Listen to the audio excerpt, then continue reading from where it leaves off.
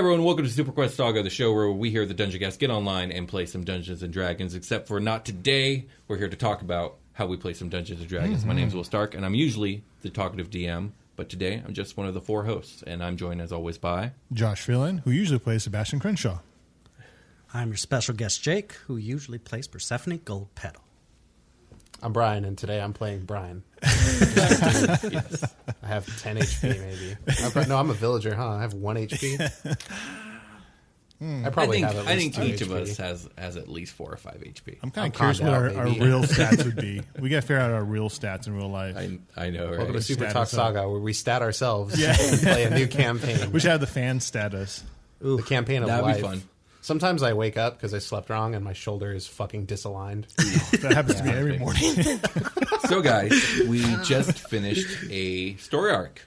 Yeah. And we decided we're going to start doing these SuperTalk Sagas after each story arc to kind of reflect on all the bullshit that's gone down and talk about our characters and the story and all that. And also, fans have submitted some questions, which we will be answering today. Yeah, they also give me time to work on the interlude. Yeah, absolutely. It gave me time to breathe between writing, exactly. So it works for me. Before we get into it, we're going to go over this by episode, starting with Interlude 5, The Crawling Chaos. But before we get into it, you guys, if you guys have any type of comment or something you want to jump in at any point, feel free to. And before we get started, if you guys have anything that you want to talk about right now, feel free to jump in. Thanks, audience. I fucking love you guys. Yes, thank you for the support. Here. And the dope questions in the Discord. Yeah, I'm excited to get to the questions for sure. The community has been great on this show. And amazing. The people that listen to it are very dedicated, and it shows. And yes, very much. It's nice to see. We work harder on this show than all our other shows, probably. Yeah. So it really is a big ups to you guys for making it more than worth it to do.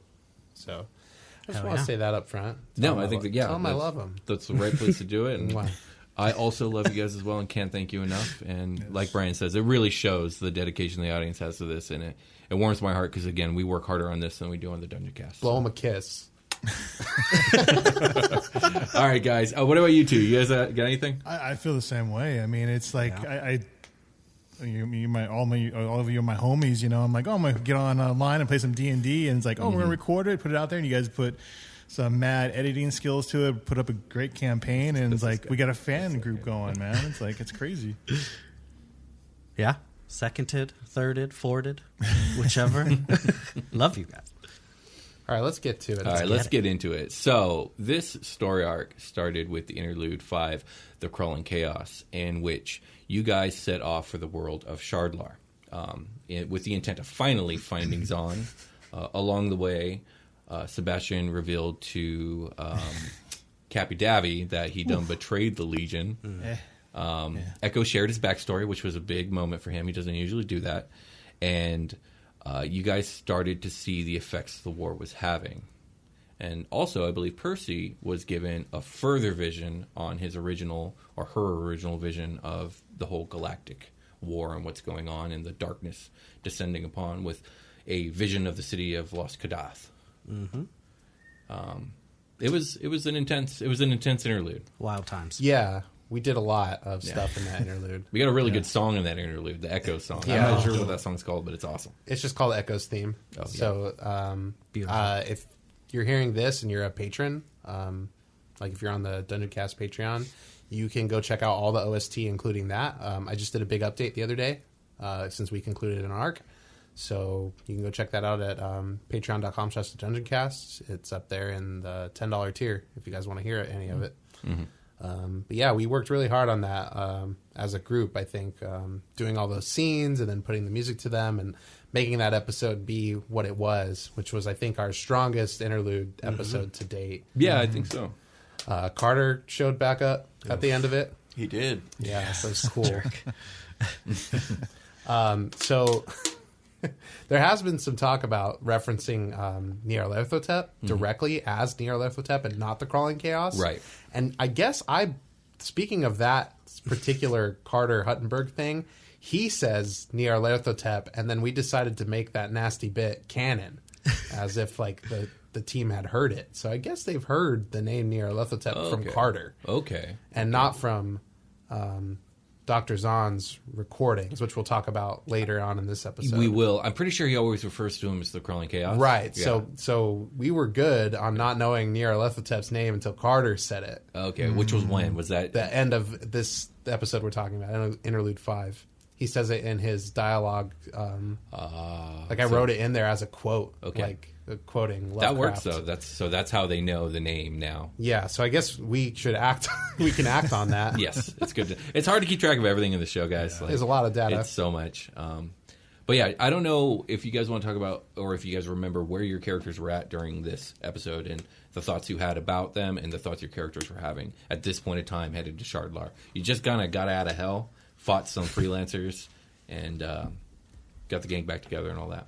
Literal space hell. Freeland, you go first. I think with Sebastian, he's excited about his new powers and his new strengths, but then when he has to explain everything to Davrak, it's like, oh, wait a minute. It's like, oh, damn. I got to explain this to the Iron Legion. Like, how am I going to, because he had this thought like, oh, I could still be a part of the Iron Legion. I can, just serve them still. I'll make it work. No problem. And all of a sudden it's like, oh, wait a minute. There's going to be some conflict here. So Sebastian's in his bed, like fiddling with his hair. He's like, I could have 2 girlfriends. Yeah. So yeah, that's where Sebastian's at. I think after the conversation is like, uh-oh. Right. Like, yeah, big mistake made. But yeah. I liked it. It was made in character, Yeah. and it led to the finale of this arc, which we'll get to later. Yeah. What about you, Jake? Where was Percy at during all this? I think she was feeling real down with seeing the effects of the war on the galaxy, because all she saw was just star systems getting blinked out of existence. So I think she was rightfully worried and feeling the urgency there. And then I'm pretty sure I also scryed on Carter and saw the silhouette and everything. So she was like, oh shit, like this isn't a good thing. I think that's like when the extent of Carter's like madness kind of like hit her. Because she was like, "Oh shit! Like this is all bad. Like we didn't know the inch of it because he just kept so much to himself." It was like a tip of the iceberg situation. Yeah. That's a really fun thing about Carter was like revealing so much to the audience and having in game like none of that leaking out. Right. It was good. Really cool. Yeah. It was And nicely like Jake done. and Freeland got to know about it, and obviously me and you would talk about it a lot. Oh yeah. And just to have like these, like you guys, your characters are the only ones out of everybody involved in the operation that have no fucking clue. I thought that was a really cool thing to be a part of, and to like kind of like you guys did an amazing job of role playing, like having to know the shit is going on right underneath your characters' noses, and then just staying on top of it the whole time. It was kudos. Yeah. Yeah, absolutely. It was a cool storytelling thing that we did, where it's like the audience was in on the secret, Yeah. but the characters weren't. Which Right. Is cool. I drew a lot of that from the Carter memoirs from Hello from the Magic Tavern, the radio guy at the beginning that like they may or may not know is actually there. And they've like they've flirted with that a whole bunch. Right. That I always thought that guy was really funny and cynical. Yes. And so I wanted to bring that energy. Yeah, that I think same you did. little like radio snippet up. I at like the that front. guy too. He's hilarious. It's fucking great. I remember when it was coming up to writing this episode, the biggest thing I wanted to bring forth was the effects of the war, because up to this point, like the war's just been this backdrop of like this theoretical thing that you guys may or may not have caused, even though it's really not your guys' fault.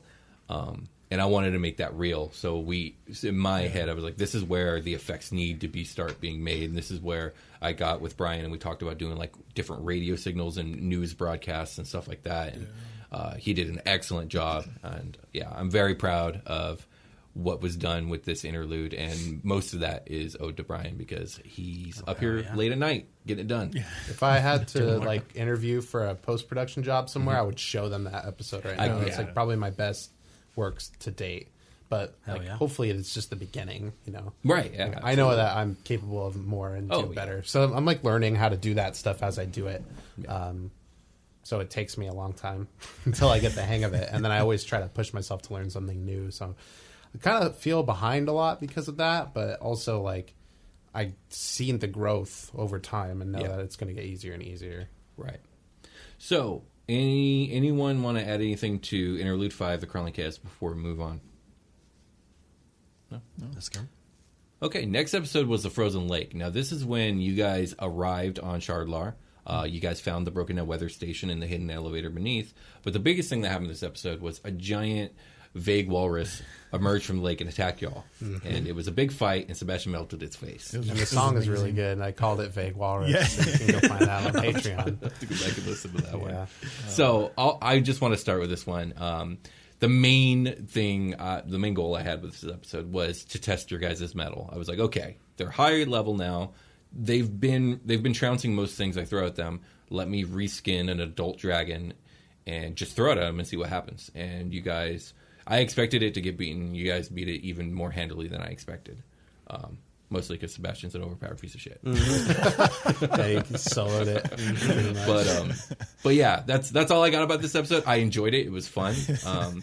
Fun fact, I based the reskin of the adult white dragon on a Final Fantasy VIII enemy called the Snow Lion, which is an absolute horrifying monster and one of my favorite ones to fight in that game. And yeah, I don't know. You guys have any comments on this episode? It was fun. I use the sorry. Go ahead, Freeland. I was saying it was just fun. I mean, I got to test out all the new toys that Sebastian has, man. All the new powers, and I thought it was just very fitting that the first soul he sends to hell is this big old freaking big walrus. Yeah, no, you made a great surprise! debut. Like, here you go. Ramazal's like, I chose well. Yeah. Like, what the fuck? But also nice. That's a fat soul. This man's sending me chubbies. What about you, Jake? By the way, sorry, Jake, I'll let you go in 1 second. This is actually in relation to you. We never really talked about you being able to wild shape into this thing because it's too high of a CR. Oh, yeah. But I usually figure like you can probably transform into like a CR appropriate version of the thing. Oh, so okay. Yeah. If you ever want to revisit that, we'll make a stat block for it. Oh, sure. That'd be cool to have be my my CR4 like wild shape thing, so I don't have to elemental every time. Like that would be cool. Like to have like a formidable... I'm down to do that. And I meant to say something. It's just I got lost in all the craziness that happened after this episode. It's fair. No, that would be dope. Okay, that would be super dope. And my only feelings about it was that I was real mad at myself for calling that we were going to get attacked by something out of the stupid lake because I said it, and then like 5 seconds later we went to the lake and then we got attacked by something crazy coming out of the water. I was like, son of a bitch. I love that shit because we were like, let's scan the lake for life, and then Watt's like, yeah, there's life in there. Hella life. Like, okay. and like Watt is like, Will is inside of Watt like sweating. Yeah, I was like, are they going to pursue this more? And then you didn't. I was like, oh, thank God. Yeah, Watt's like, I don't know. Some shit down there, I guess. So, I'm about to move on. Anyone have anything else to add on that episode?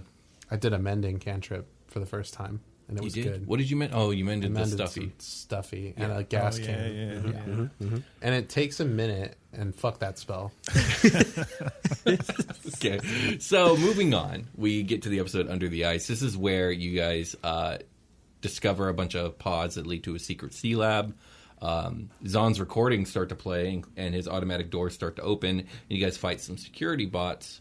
I believe Jake made a good prediction on this one, saying that Zahn was probably dead and these are recordings. Yeah, he like called it at the beginning, and I was like, you don't fucking know. It's because of all this Bioshock. I knew it. And apparently it was based on Bioshock. I've never played that game. But this is literally Bioshock, Will. I did. Whoops. Accidentally a Bioshock. Mm-hmm. If you leave Will with a DM screen in a room long enough, he'll write Bioshock. It's true. Apparently. Also, there was a Heroes Feast in this episode, which was another interesting thing. That was kind of cool. Yeah. It was indeed. We probably should have had another one. In recent times, that's spoilers, though. Oh, yeah. Nothing beyond Dominion's Law, please, guys. Yeah. Any comments on this episode? Heroes Feast is good. We should do it more.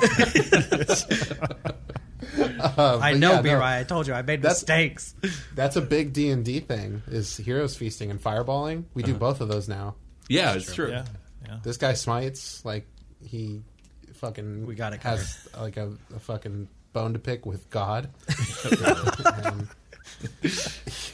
Yeah, it's like it feels real, typical man. Typical D&D experience. It feels It high only level. took 7 arcs before it felt like D&D again. Yeah, we're in space, but like we're doing all the D&D shit. Oh, yeah. We're doing all the staples. It's fun. We got under there. Was that when we were doing the computer stuff? You did some computer stuff. I think that was when you guys got the hint that Carter was probably here ahead of you guys. Because you were looking at the pods. Yeah. And some of them had been used. Yeah, somebody. I knew he was there, so I don't know what that experience was like for you guys. Oh, yeah. I didn't know he was there. I thought somebody was there. I didn't think it was Carter, though. I think we did good at not making it obvious it was Carter. Yeah. It could have been anybody. It could have been a freelancer. Yeah. One other thing is Watt got like mad paralyzed in this episode by the security bot. Paralyzed. Oh, yeah. Paralyzer. Another paralyzer. All right, moving on. I love old jokes. Yeah, I don't know what the Next count is episode. for Kung Pao, but there's been a lot. I know. Yeah, we been a reference good- Kung Pao, Enter the Fist. It's like a terrible, terrible movie. I love it. I've never seen it, and I never get your guys' references. It's a cult classic. I've been wanting It's to watch probably it a again. very- It's been a while. I like Kung Fu Hustle, which I know is not necessarily related, but No, it's not. That's a good one too, though. But yeah, it no, is. I got This is the guy that wrote Ace Ventura, oh, okay. and he just like is doing his own thing that he'd always want to do, which is like spoof a like old school. An old martial arts movie. Oh. Yeah. old martial arts movies or whatever it is. Probably not a very like sensitive movie. I'm sure it isn't. I don't believe so, no. Yeah, culturally speaking, Right. But it is. Me and Jake find that shit hilarious because we saw it in a fucking like 10 theater get up when we were like 12 or 11. see. Like walked from The school formative years. to the movies to watch this and did not know what was about to happen to our brains. It changes forever as people. That's true. Great. It's extremely true. All right, guys. So the next episode was Archimedes Madness. You guys descended further into lab, and you descended further into Archimedes Madness, as you guys heard.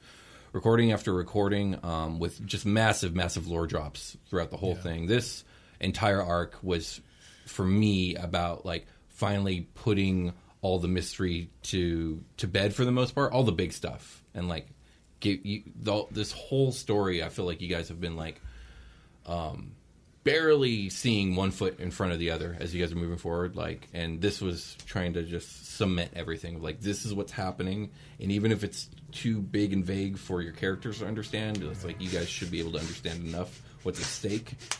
And then at the very end, we got a return of the old friend. Oh yeah, Prim's childhood too. There's Prim's childhood home stuff. Yeah, I tried to cast mending on that. It fucking didn't work. Spells trash. So, what? Any comments or questions or anything about this episode, Archimedes Madness? I mean, it was dope. It was dope to get all that juicy lore, because I sure wasn't picking up on, or I was picking up on a lot, but it was nice to get like a good amount of the story laid out for us. I agree. Yeah. Will's got an arm cannon too. Instead of blasting force damage lasers, it just blasts fucking lore. It's a lore game. Great. I just love the visuals in it too. I mean, like, I love the scene where like we had the writing on the wall and blood and stuff, and just like I had some good visuals from this episode. I thought it was pretty cool. And I've been wanting to ask you, so in Prim's old room where the stuffed animal used to go, was there anything hidden in that room? I was convinced that it's like an old school video game where you put back the old stuffed animal or something and something happens. So, You know, okay, I was like, there was nothing like that you guys could have or use. I mean, I guess you could have taken the stuffed animals. It was just an Easter egg. So each of the stuffed animals that Prim had were based off of a different big old D&D monster. So the one that you guys found up above, its name was Tartar. It was based off the Tarrasque. And then each of the other four were based off one of the four elder elementals. So we had Tempe, which was based off the Elder Tempest. Okay. We had Zanzan, which was based off the Zaratan. I don't remember the names of the other two, but we had the Phoenix and Levy was the Leviathan. oh, right on. Oh, how yeah, dope. it was You dropped that in the Discord after we recorded Oh yeah, that episode okay. too. So that is public knowledge, but let it be said here. It might have just been a wiki. It might have been a wiki thing drop, that I yeah. revealed, but yeah. So it was just an Easter egg that I thought would be kind of fun. Yeah, when there's 2 empty rooms with nothing going on in them, it's like, well, is there something here we missed, or is there a boss in the next room? And it turns out there was a boss in there. There's a boss in the next room.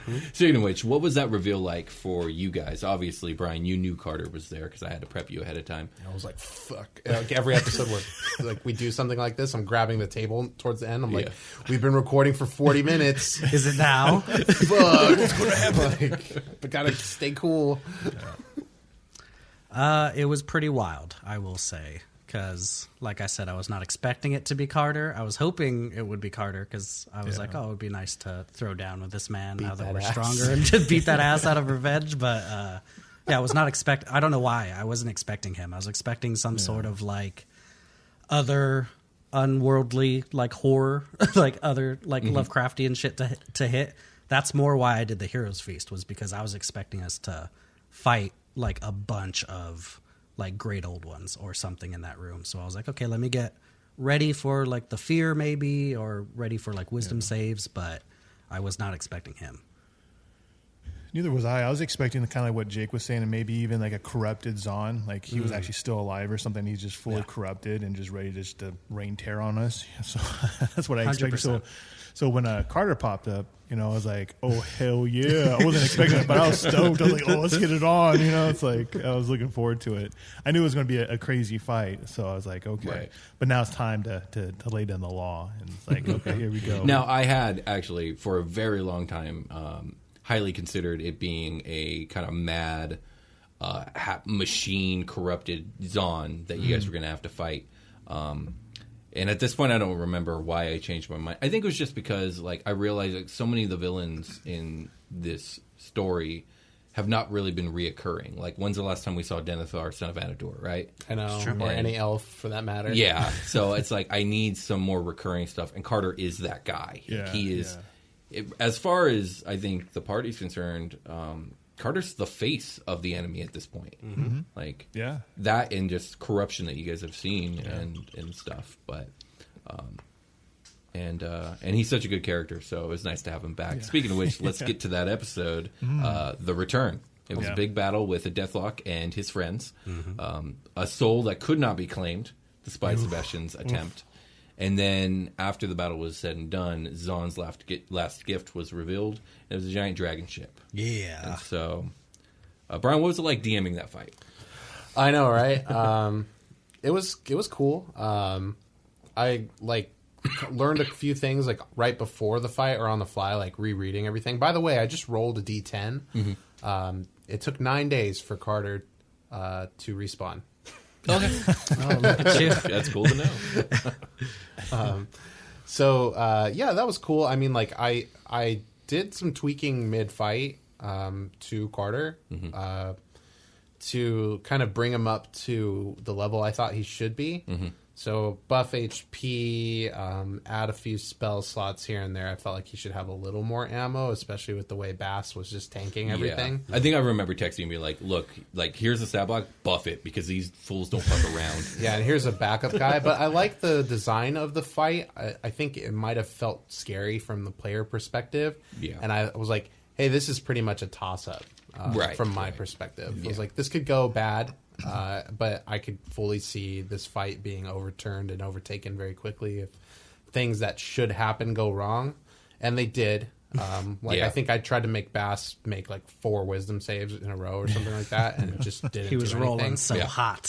Hitting one of those would have changed the course of the next few turns. 100%. Yeah, so like that would have been cool, but it felt really reminiscent of the first Carter fight where I was pitted against you guys and was just like, when things don't roll well, there's just not enough here to make it. And if there was enough there to overturn it while things are rolling well, it would have been too overwhelming. Yeah. Like if I was rolling well, so and that's the struggle I deal with is like, how do I make something challenging enough, but at the same time not fuck you guys. It's a little tricky with 3 people out there instead of. So with Vicky out there, I felt like, okay, I can go bars to none. And Carter's idea of that game was like, let's pick off a weakling and that'll fucking rile him up. And so I was trying to do that, but the desk's really strong. The main thing, well, not the main thing, but one of the things was like I really needed that desk to not get destroyed, and I didn't really think about it till I was in the middle of it. Yeah. But to be fair, it was whoppingly huge and made of metal, and like it wasn't just like a single desk. It was just this giant apparatus with 1 billion monitors and stuff. Yeah, so. I've seen them in real life like that, so I can picture one. I wasn't picturing one at the time. But I was like, it's a fucking. Yeah, I realized as you were talking, I was like, he's probably just picturing like a small wooden desk. I'm like, no, it's not. Not even that. Just like some fucking IKEA shit, some carbon fiber or something. I don't even know. I was like, I should be able to blow this thing over with a fart. No. You know, that's too funny. Yeah. You know what I was picturing was that that thing in The Dark Knight Rises that Batman makes to get all the cell, to get the echolocation thing. That's what I was picturing. Like not many monitors or anything like that, but but like this big wall apparatus. Thing. Yeah. That's what I had pictured as well. Yeah, I can't probably remember should what have that done thing was that. called. But yeah, as players, like, how was that fight? Like, was it scary? Like Brian thought it might be. It was definitely tough. Like I think I've told you guys like the whole time I was worried about Carter killing Vicky or Watt because he was gone for most of that. He was gone for most of that fight. So the reason why after we killed I think I ran to the door after we killed like the Hulk. Because I thought that Carter had taken that time to leave because we wouldn't have been able to see it because of all the darkness. Yeah. I thought that Carter had left and we were gonna finish the fight and then go back to the medical room where they were and just see like Vicky and Watt dead and then Prim gone. Like that's what I was thinking. That's why I ran back. Like I was like, is she there? Like what is going on?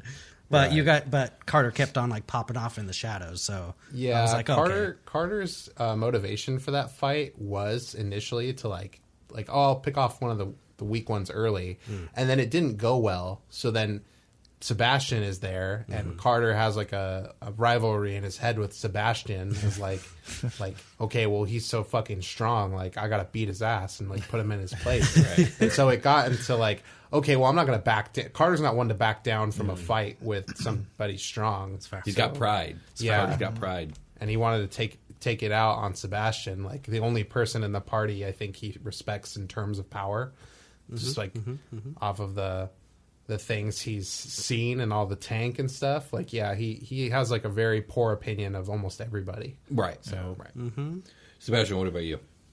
I mean, the fight, I mean, for Sebastian was, straight bloodlust. He was going after Carter 100%. I think as Josh, I was concerned about all the other characters, but as Sebastian, I was like, I know what he's in his mind, he's just out there to kill. Exactly. And his focus is to take his soul and send it to hell. So when that was revealed that he couldn't do that hit Sebastian hard. How surprising was that to you out of character and then Sebastian in character? I had a feeling that might happen. Just the way, things are structured. Sebastian would never even think of that. I think as soon as he found out he could send souls to hell, the first person he thought of, probably second, Anador was probably the first one, and then Carter was the second one. It's like, okay, these are my top two that I'm sending to hell. And when he can't send Carter to hell, he's like, what the fuck? It's like, that's got to be frustrating. Sebastian's personal bingo book. He just rips a page out of it. Like, never mind. I guess I'll just fucking kill him when I see him. That was a huge letdown for Sebastian, not be able to send his Carter's soul to hell. But hey, but now he knows that he'll probably see him again. So hopefully, maybe it's a possibility. We'll see. So he definitely wants to just beat him up as much as possible, just like a punching bag, pretty much. Right. Keep going at him. But yeah. For me, this episode, it's always fun to hand the reins over and just see what happens in this world, and that was fun watching that play out. The only other big goal I had for this episode was I needed, and I had done this I think the episode before as well. I realized a little later than I would have wanted to that I really need to start reminding everyone, especially the audience, that Victoria is a cleric. because she doesn't do a lot of the fighting with you guys, so that's been forgotten for a while. And I wish I had actually remembered that during the Vague Walrus fight, I think is when I realized that I needed to start doing that. It was a little late. Yeah, like we're not asking people to heal us. Pretty much. Yeah. Something I almost did at the beginning of this fight too. I was very close to casting the spells Animate Dead and bring Zahn's corpse to life, and like Oh my god!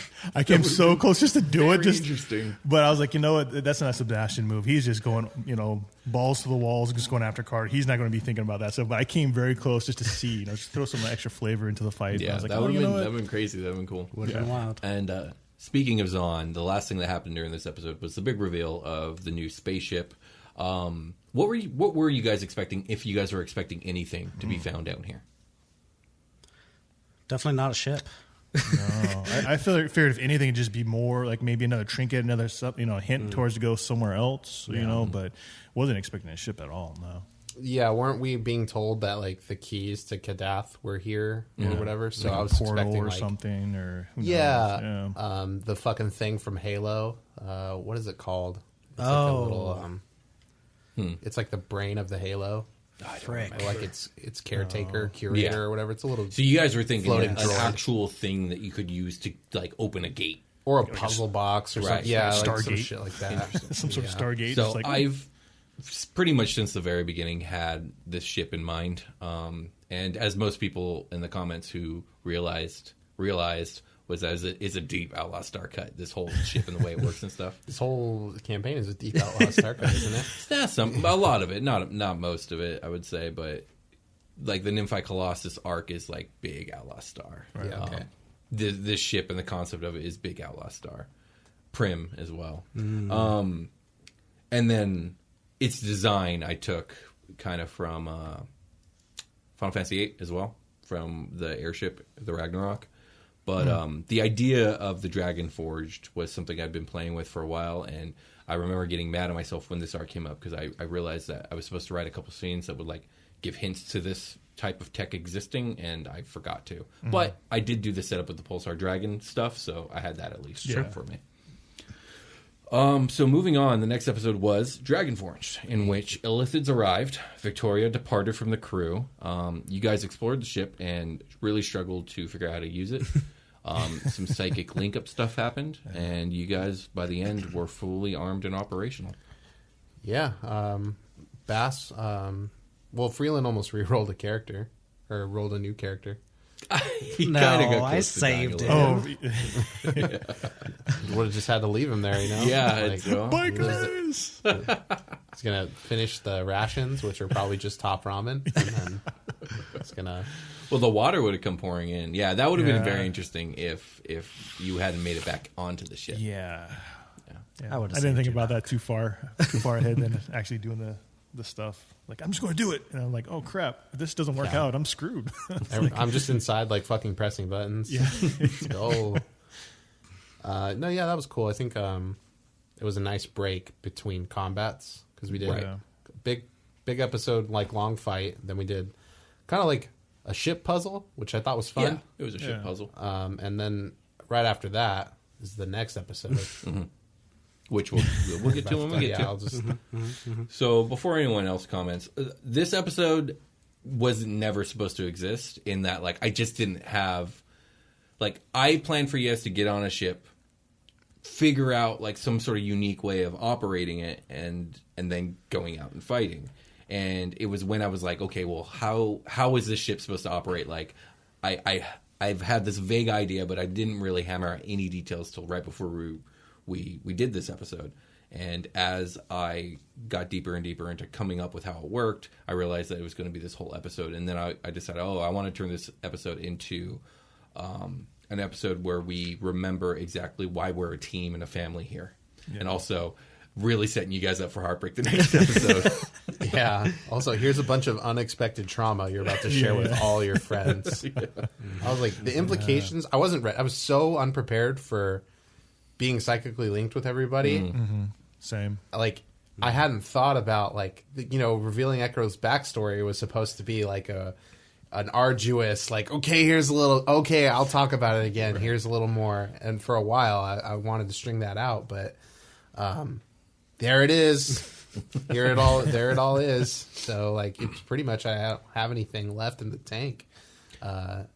Like in terms of holding back, there's nothing else to hold back. Right. I could see that. Yeah. It's just like, okay, well, here it is. Like, we're all homies now. And like for Sebastian, like he grew up not showing his emotions, told not to show emotion, you know, and all of a sudden he's thrust into this connection with everybody, feeling their emotions and their memories and their thoughts. It just like, even though he didn't show it as much, it tore him up inside, like, because that's something totally new for him that he's never really had to experience or was told that he should experience, you know, growing up as strict as he was.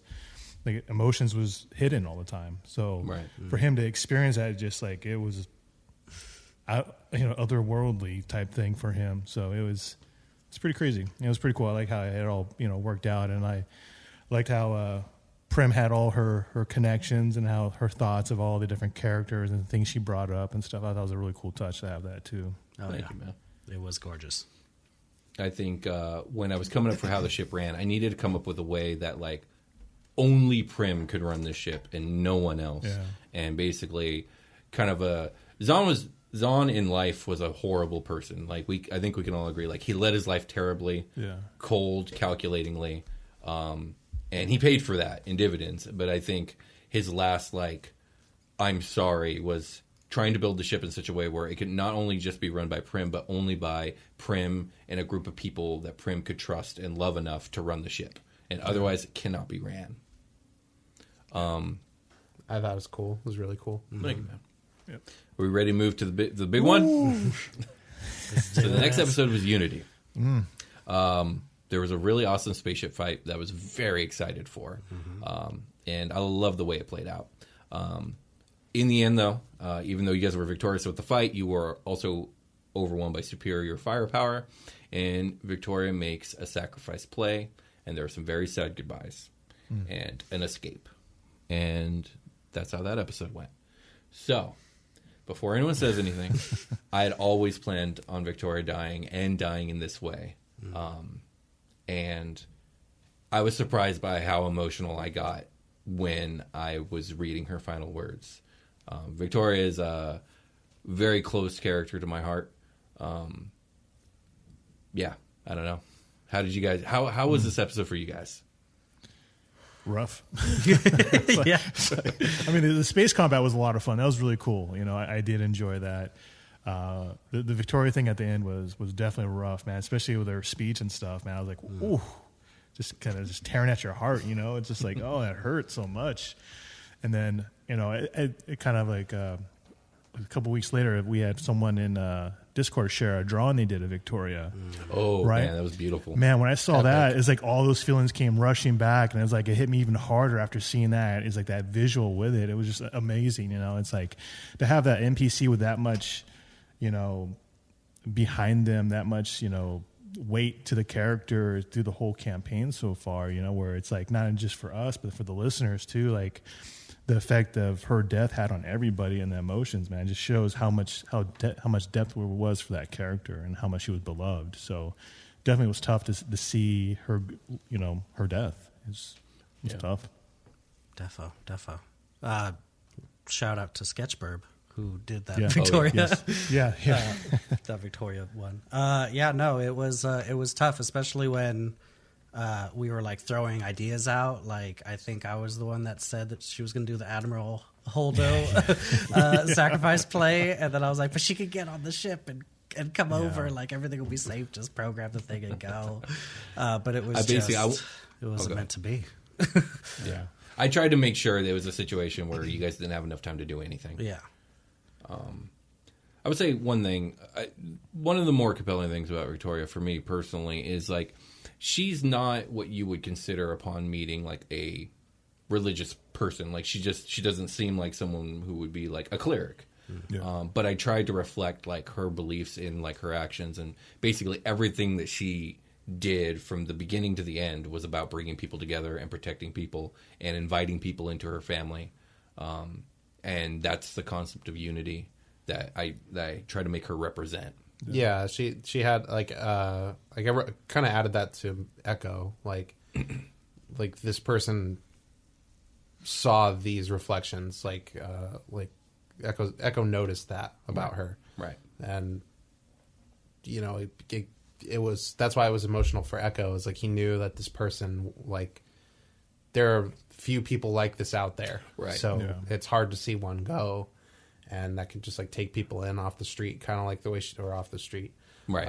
I think story-wise, we spent the exact right amount of time with Victoria in the exact right places. So good. Yeah. Good, Oh, thank good you, man. shit. Yeah, I know, sure. I appreciate it. And that's another thing. I've said this on the Dungeon Cast, but one of the most important things I think about storytelling is at some point you really need to break something they love to really like put stakes in the narrative, but also like put the character through some sort of trial or tribulation, emotionally speaking. Some adversity, yeah. Yeah. There's been plenty of adversity this campaign. True that. Are we ready to move on? Yeah, we have to. Yeah, let her go. Yeah, let her go. So next episode, Arcadia, was another really big episode with a lot of lore dumped into it, and I would say I'm relatively happy with this episode. The main thing before I do the synopsis that I wish we could have done differently was basically I wish we could have had 2 episodes to spend here, because I feel like we had to stuff so much into this one episode to get to the narrative ending I had planned. And I think this is one of the parts where I, as a DM, messed up when it came up to my timeline of the episodes. But that being said, I'm still happy with the episode, and it was really cool to see all of the stuff that is eco-centric and these new elves and this new far-flung planet. So, on that note, I will say that it would be a really cool thing to do in the shows. I know we have like a formula here that we're going to follow, but it'd be really cool to have like a break somewhere kind of tense where it would be cool to like cliffhang for an extra 2 weeks and do an episode, because we spent like a week there, right? Yeah. Like, so what if we had like a Tales of Bossing Say style episode? Yeah, I in like Arcadia. that. Just I think that's really cool. Inconsequential flashback episode. Right. No, we should do that. I think that's an excellent idea. Yes. So, real quick, the synopsis of the episode Arcadia. You guys were stranded in space after being horrifyingly traumatized psychically. Echo reached out to his home. His home people came. You guys made it to Arcadia, this big desert planet with this oasis of a city. You guys met the council. You tried to heal Prim. You were given a new mission to go get a thing to heal Prim. And Echo was let in on a little secret that there were some illithids in town. So, yep, that's pretty much it, though. They're like, hey, they hear. They I'm hear. like, oh, okay. Yeah. For sure. Guess we'll talk to them later and try to divulge some fucking secrets or some shit. I don't know. Yeah, you guys will probably be back. So, yeah, what are your guys' thoughts on this episode? I mean, I liked hearing and seeing Echo's homeworld, to kind of know where he's coming from, especially because, as Sebastian, his hatred towards the elves, it's like kind of nice to see the other part of it, the elves that, the I guess you say natural elves or whatever, just to see how they live and that there are some good ones out there. And it's like to see this world of these people banding together to fight tyranny and just to live their life off the land and stuff. It was pretty cool just to see the whole makeup of that whole town, I guess, city, whatever you want to call it. It was pretty cool. Yeah, I was hoping for a challenge of Sebastian's worldview with this one. Yeah.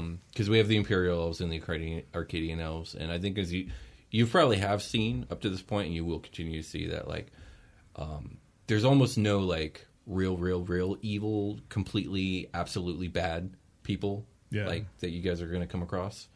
With the exception of, the Great Darkness about to devour the galaxy. Yeah, there's no, like, Lord of the Rings orcs or whatever. Yeah, exactly. That's exactly right. And we'll get more of it later. I don't want to get any spoilers.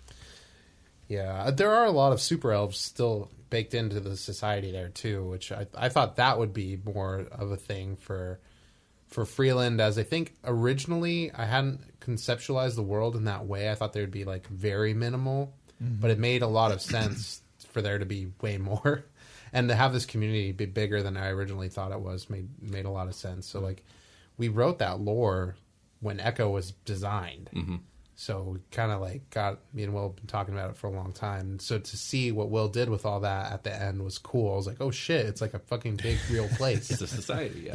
Yeah, and like being gone for 10 years, like it was cool to role play Echo there because I got to bring a little bit of Brian's surprise to Echo. Like, oh shit, things have changed, and like I didn't do enough of it, but like because I hadn't realized there'd be humans there really, and like to see a human age 10 years like that would have been like, you know, Oh yeah, that's a big deal. like I should have like that counselor guy that was walking me around. What's his name? Gendrick. Gentric. Like I could have had like a little bit more of like, oh my god, Gentric, you're so fucking, you have so crow's feet, old. Gentric, like that sort of thing. So Yeah, fucking absolutely. You old. could have. Yeah, like an elf thing. Like, how does this happen? I think it hasn't really been mentioned since the first story arc, but it was Carter was asking about humans and where they are in the galaxy, and like most of the human population in the galaxy are slaves in the Empire. Right. So for me, like it was almost like the elves couldn't have even got here without the human slaves and the whole revolting together kind of deal. Yeah.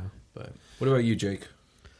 It was pretty cool. You know, I've been looking forward to interfacing with free furbolgs and look forward to do it more because that's real big in, Yes, I in do Percy's too. eyes. So it was cool to see that. It was cool to see Echo's home.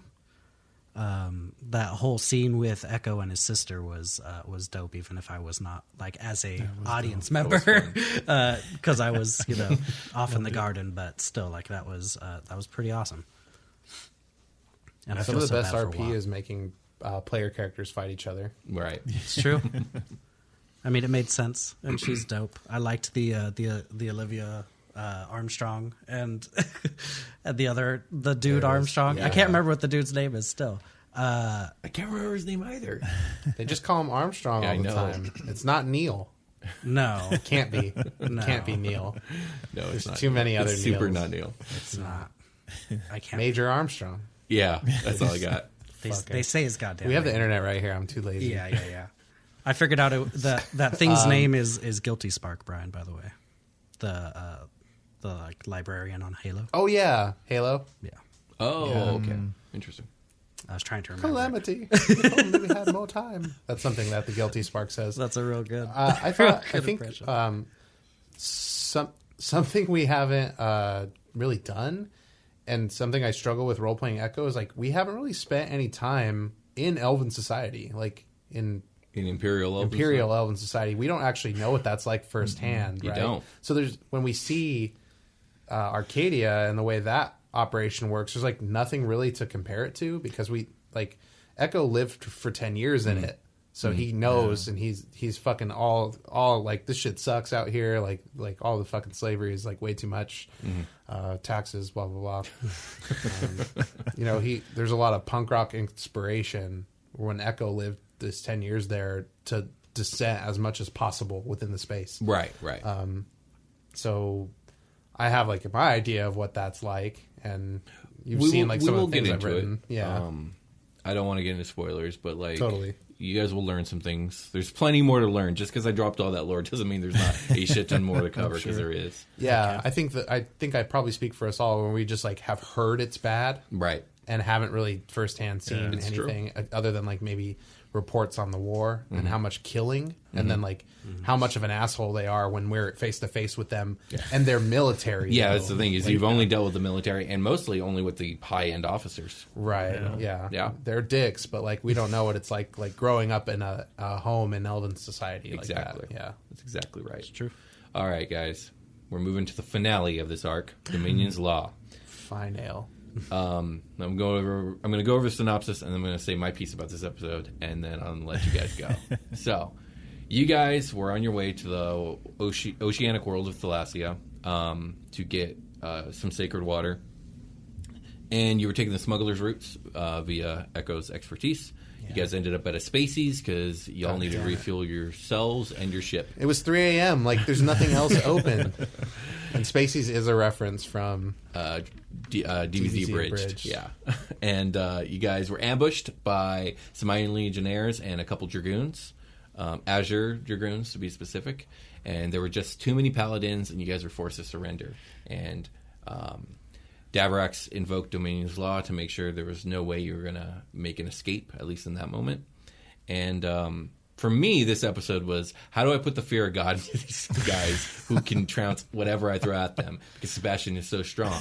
Oh, wait, what if I throw 6 Sebastians at them? That's 5 more Sebastians we have. Plus, I needed to really get to some payoff for the whole betrayal thing that happened at the beginning of this arc. Yeah. So Makes sense. We're bringing you in. You're going to like it. I'll start by saying that my whole visual of this whole episode was like from Spaceballs when they go to the fuel station. I don't know if you guys have seen Spaceballs. Oh, yeah. Remember. They stop at the gas station and they're inside this like 50s diner, like out in space. And, yeah, that's what was in my mind the entire time. But That's hilarious. That's pretty good, actually. but beyond that, I told you should have put more than $5 in it. I was just waiting for someone to start spitting up and an alien pop out of their I belly know. and start dancing on the table and stuff. Just like the movie. Hello, my baby. Oh, Hello, my no. Hello, my ragtime girl. That's pretty good. It's been a long time since I've seen Spaceballs. We don't classic. reference it enough. Yeah, that's true. So what was your guys' thoughts on this fight, on that, and how it played out? Well, I think with, I mean, I don't know if it was obvious to everybody, but for Sebastian, he, in his mind, he did not want to, he wanted to surrender. He didn't want to have to kill anybody. And the thought of, using these powers he got from hell against people who are his brethren, per se, it's like it was a big struggle for him to decide what to do on this one. And then his family, I mean, that's, you got Percy and Echo ready to start trouncing on people. It's like, okay, they're my family. I want to take their back over Iron Legion any day. But still, that thought was in his subconscious the entire time. Like, I can't use my hell powers on him. So I don't know if anybody noticed that, but Sebastian did not use any of his, Hexblade Curse or anything like that. Yeah, in the fight. I wasn't thinking about it at the time because I was juggling 6 paladins. But that's a great point. Yeah, I was also juggling 6 paladins, so it's a much different sense. I juggled 1 paladin like right off the bat. Yeah. I should have killed him. I didn't want to kill him. I wanted Bass to have the honor. Yeah. So I was like, I'm going to really put the pain on this fool and move on. But I had the potential to kill him, and I just decided, like, I'll save my action surge for something else. Yeah, you did. And I then didn't get to fucking use it because I got hit when I didn't think I could, and then I just did, and it hurt so bad that I died. I was so fucking stacked still. Like, I went down with so much ammunition. Like, and that was the problem with Echo's build is like I have to use and not just his build, but his build versus where we are in the combat phase of this game. I have to use everything right up front, or I'm gonna die, and I don't want to. Right. Like, I don't want to. Tough. I don't want a Resource second wind on the first fucking round or Right. whatever. So. That's fair. Well, no spoilers for after Dominion's Law. That's all I'll say. Yep. What about you, Jake? How was this? It was rough, man. It was real rough. I was fighting the whole time, and I didn't want to stop fighting. I had a lot of resources still that I was going to dedicate to fighting. I wanted to down at least 1 or 2 of these guys. So I had like 4th level spells. I was gonna start polymorphing myself. Like if I couldn't wild shape anymore, I'm still gonna be a monster. So I was thinking of polymorphing myself. I was thinking of maybe polymorphing Echo to get him like up and then polymorph him. But he wouldn't have lasted a round if like I would have had to do 2 rounds, like 1 to heal him and then 1 to polymorph him. And then also I didn't want to do that without his consent or without. I was thinking about getting Sebastian polymorph too, but then again I didn't want to do it without his consent. So I was like, oh, I don't know what I should do. That's a big one. And I wanted to keep on fighting, but then Sebastian threw down the arms, and I was like, can I take all these guys by myself? I was like, should I even take all these guys? And then I got the space bird slapped out of me, and I was like, oh no, I should chill. And yeah, I think that was the kicker. Although transforming into the cosmic elemental was such a great idea because he resisted all the radiant smites. Yeah, it was. I was like, you know what? So, what can get me in the best position here? And then I thought flying would also get me good because only 2 people could hit me, but then 2 Sebastians hitting me is still rough. I think they smited me for like Still bad though. for like 80 HP or something like that first round, and I was like, oh no. I was like, this isn't good. And That's how it is. and yeah, that's just the way it That's is. how I feel about Sebastian, man. It's like, I got to be ready because I know he can dish out 95 on the first round. Yeah. If shit gets wild. And for Sebastian, he lay down. Yeah. No, go ahead. Yeah, Sebastian laid down his arms because he saw his family members go down. He sees Echo get knocked down. You know, he knows Percy can still go for a while, but she's taken on a whole bunch. It's like, am I going to let my family members die because of a decision I made type thing? That was his mindset. It's like, fair. it got to the point where, like, you know what? I'm not going to let them die. This is on me, so I'll take the repercussions of this. If I go to trial, if whatever happens, it has to happen to me and not my family. Gotcha. I think that makes a lot of sense. It did. So that's how we ended the arc, and we've already recorded a couple episodes. We're not going to get into it, but I'm very excited for this arc. It's awesome so far. This is my fun playtime arc. So, yeah. But we got some fan questions, guys, and let's just get right into them. Cool. So first question is from Velocity. Hey. Legendary listener, Velocity, and she asks, what is your favorite thing about Victoria, either in character or as a player, or both? Freeland?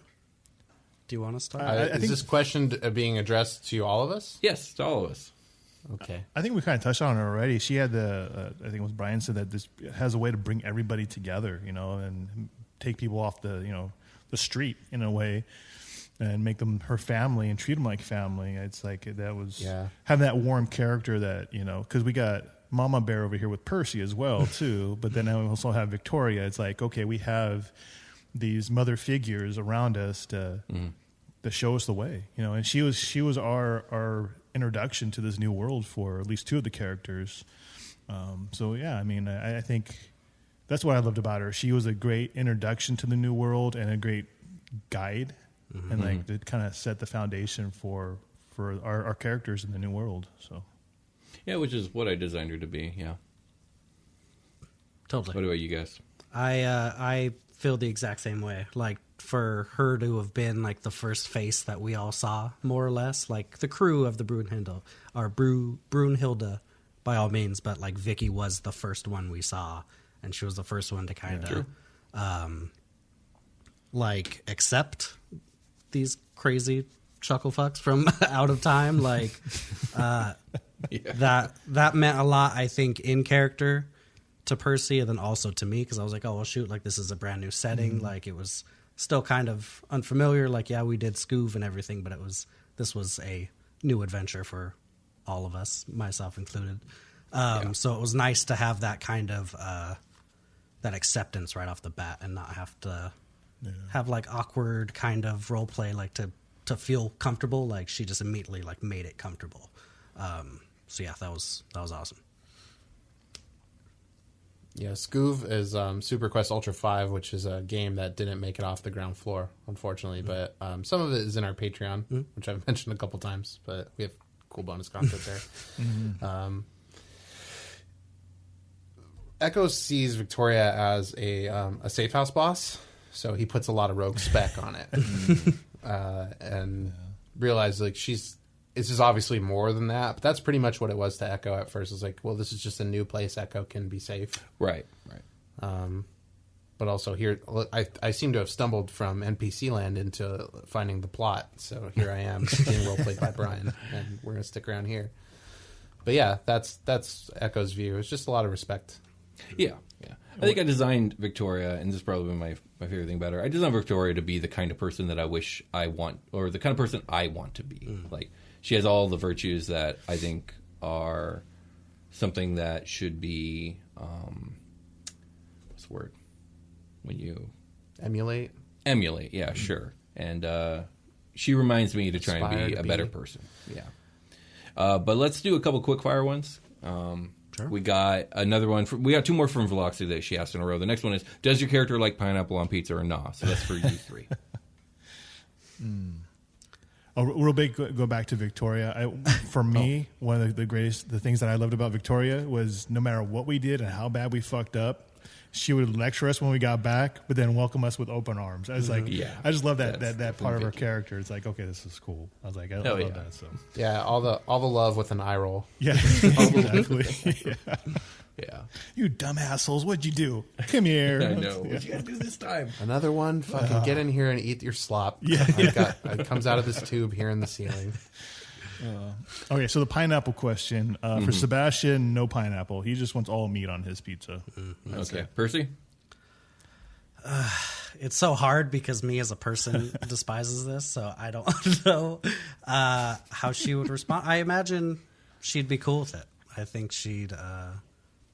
I'm sure she ate worse out in the wild, so I would say yeah. Oh, for sure. Myself nor any character I play will ever like pineapple on pizza the way it should be. I'm not a fucking coward like Jake. Fuck you, dog. I'm trying to stay true to my character. Final question from Veloxy is: will we ever see Splack again?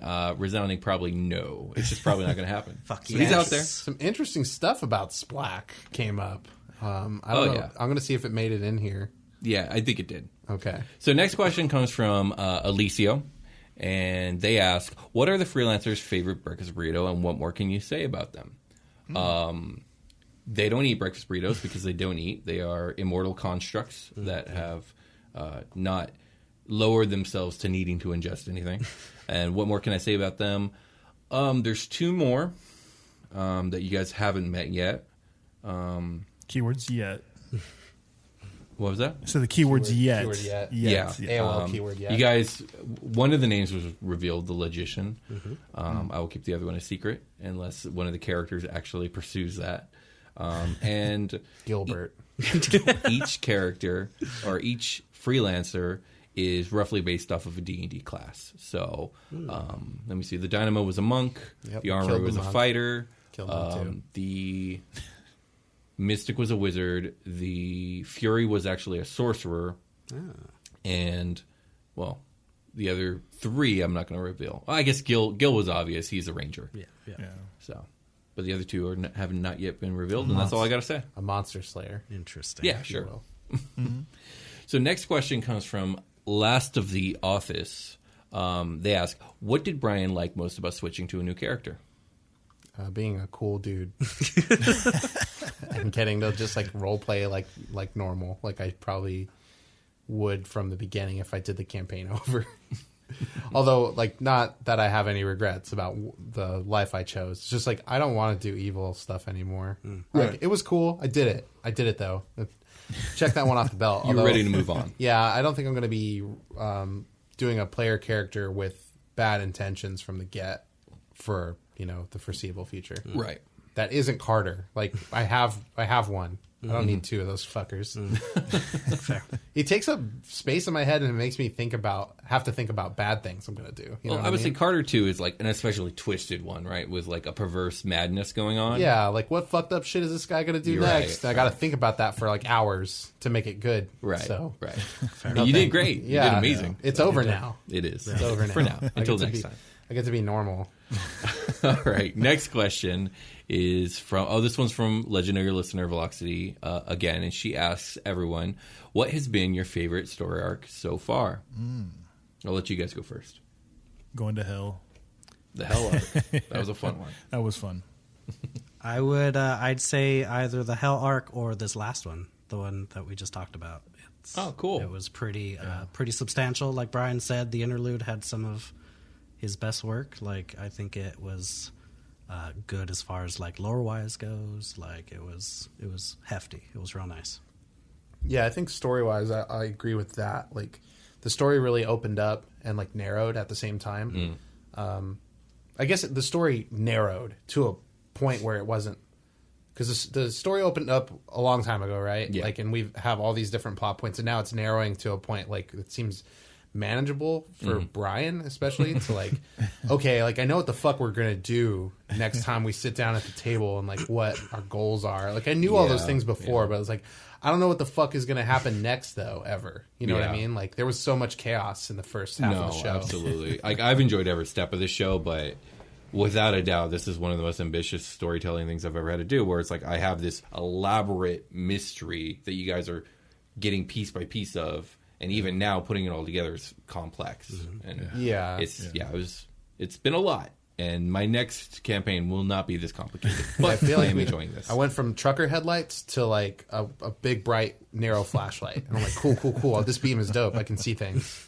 So for me, I've enjoyed every single arc, but I think there is a very special place in my heart for the second arc, which is the Outlaws Horizon arc. And part of that is because this is where we really establish the storytelling beats of like an interlude in 8 episodes kind of deal. And that first interlude was so much fun, and it was really cool to see it come to life. We had the joining the Iron Legion hazing thing. Oh yeah, that was cool. The Yuma and getting high off tea. And we had the reveal, the first real reveal of something sinister going on here with Carter's meeting with Nyarlathotep.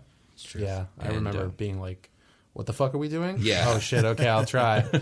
Yeah, he was basically like, stay close to the girl. And he also mentioned to keep an eye on the warrior friend, which is Sebastian.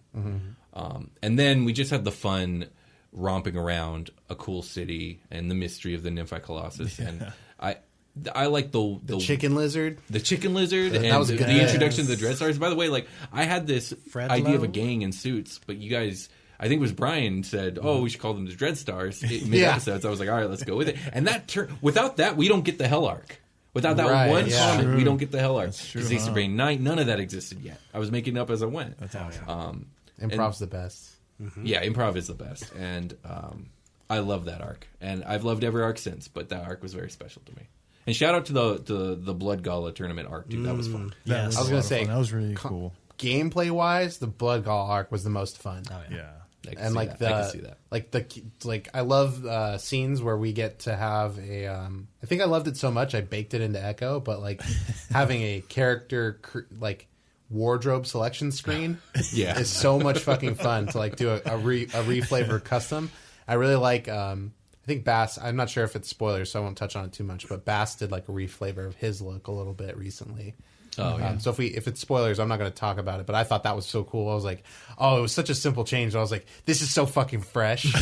This is so fucking fresh, and we just like kind of changed it up a little bit. Like I did some reflavor on my guy too, but like I built in a something where I could change whatever the look of him whenever I want. Which is fun to play with. Okay, so next question comes from Jay Burby. And they ask, did you ever expect your PC to end up where they are now, whether that be class or their character development? So this one's for you three. I guess I'll go first. Yeah, I remember when we started this whole campaign, it was kind of like, I remember Will saying like, hey, don't have too much of a backstory. Don't plan too far ahead because things are going to get crazy. I'm like, okay, what is he talking about? Because when we started this thing, I had no idea we're going to space or anything like that. Will kept it all secret. So for all your listeners... at least I didn't know. I don't know if Jake knew. I'm pretty sure Brian probably didn't know. Brian, did you know? Yeah. I had to run the idea by Brian first to make sure like you guys are good it was a good idea. And when he was like, hell yeah, let's do it, I was like, all right, cool, but it's got to be secret. Let's go. Yeah, and it was pretty much just like, what if we did it and I made it seem like we're going to do a normal shit and then we do it in space. And I was like, let's fucking go. Yeah. I'm so ready. I mean, the character, I had from episode 0 to now, it's completely different with the character arc, and it's just I try not to have too much in my mind on how he's going to progress because things are always changing. It's so different episode to episode. Like I try to go with the flow, and I don't want to try to railroad the character to be something that doesn't fit with the storyline. So I try to go along with the storyline. Like I never even thought of the idea of becoming, part warlock or anything. But as the series went on, I was like, hey, you know what? I have this idea, and I remember bringing it up to Will. I was like, hey, what about throwing a couple levels of warlock in eventually? It's like, oh, some hexblade, So, and then the whole idea of the Oathbreaker came up too. So I never had any inkling of doing any of that stuff, but just through the story, that's what happened with Sebastian going down that arc. It's fair. It's super fair. Yeah, I think Freeland brought up the main point, which was we were told not to go too far into our future because Will was cooking up some good stuff. So I don't think so. I mean, I have it in my head that she's going to turn into like a Doctor Who, like Captain Planet kind of character and just save the goddamn universe. That's where I want her to go. Whether that will happen, I don't know. But yeah, I just picture a lot of the times she's not being like Doctor Who because we're fucking up the planets when we leave them usually. But I mean, arguably, the Doctor also fucks up planets when they leave. So. Yeah, I don't know. I mean, We're basically there. yeah. That's more or less. No, I did not expect her to be like this. For me, I've had like a really ambitious approach to character creation in both cases. So with Carter, I wanted to do a radio journal really badly. Well, okay, so take that a step back. I just really wanted to do a radio journal really badly, and I had Carter, so I made it work.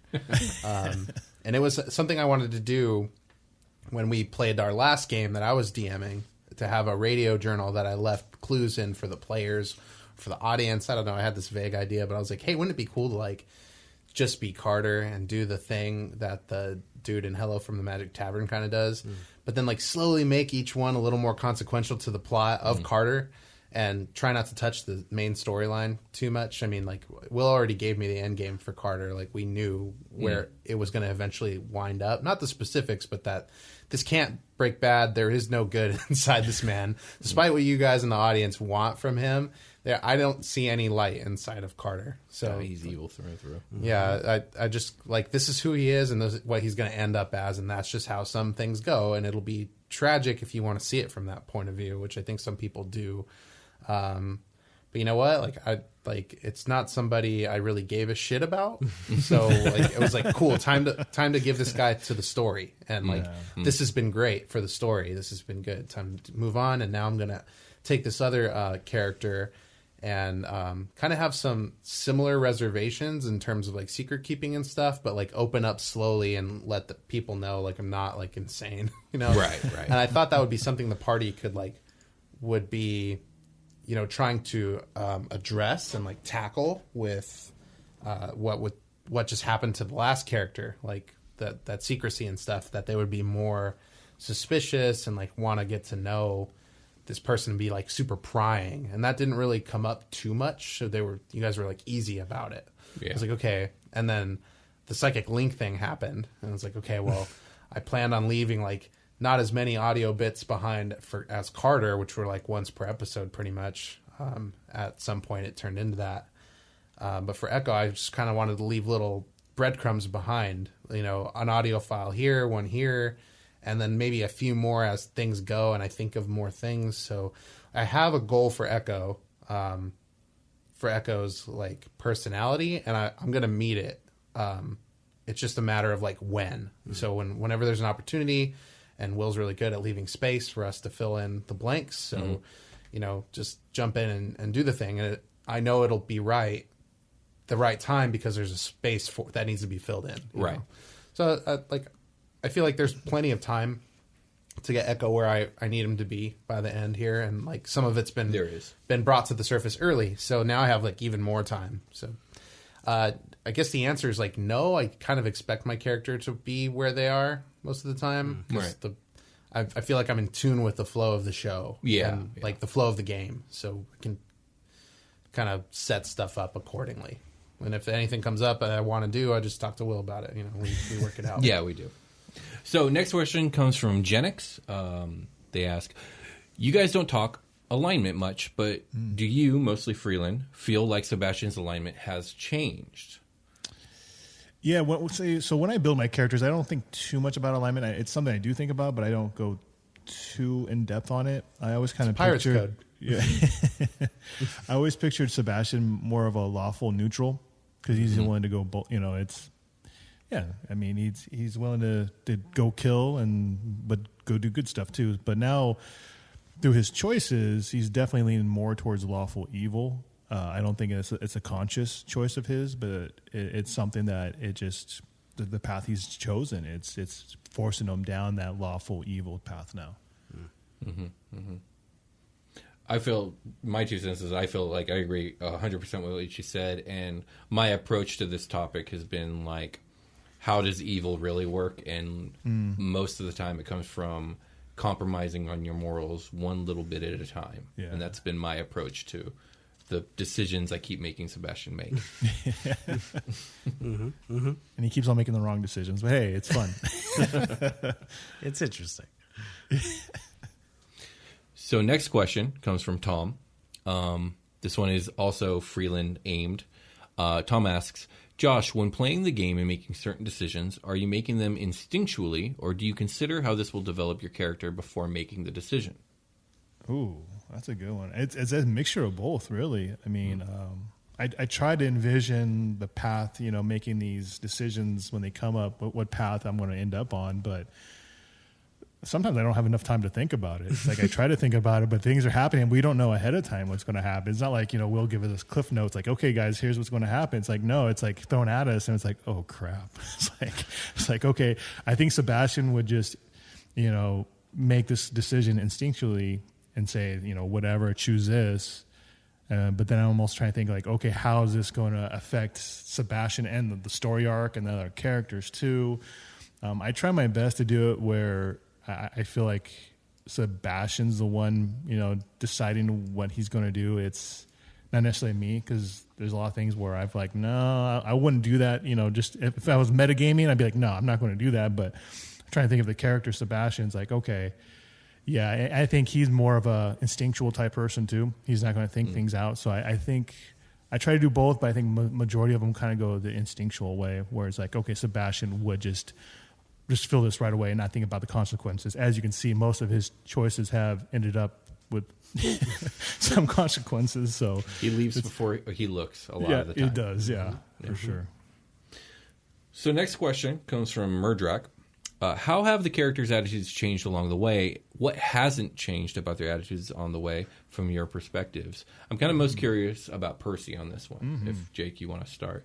Oh, really?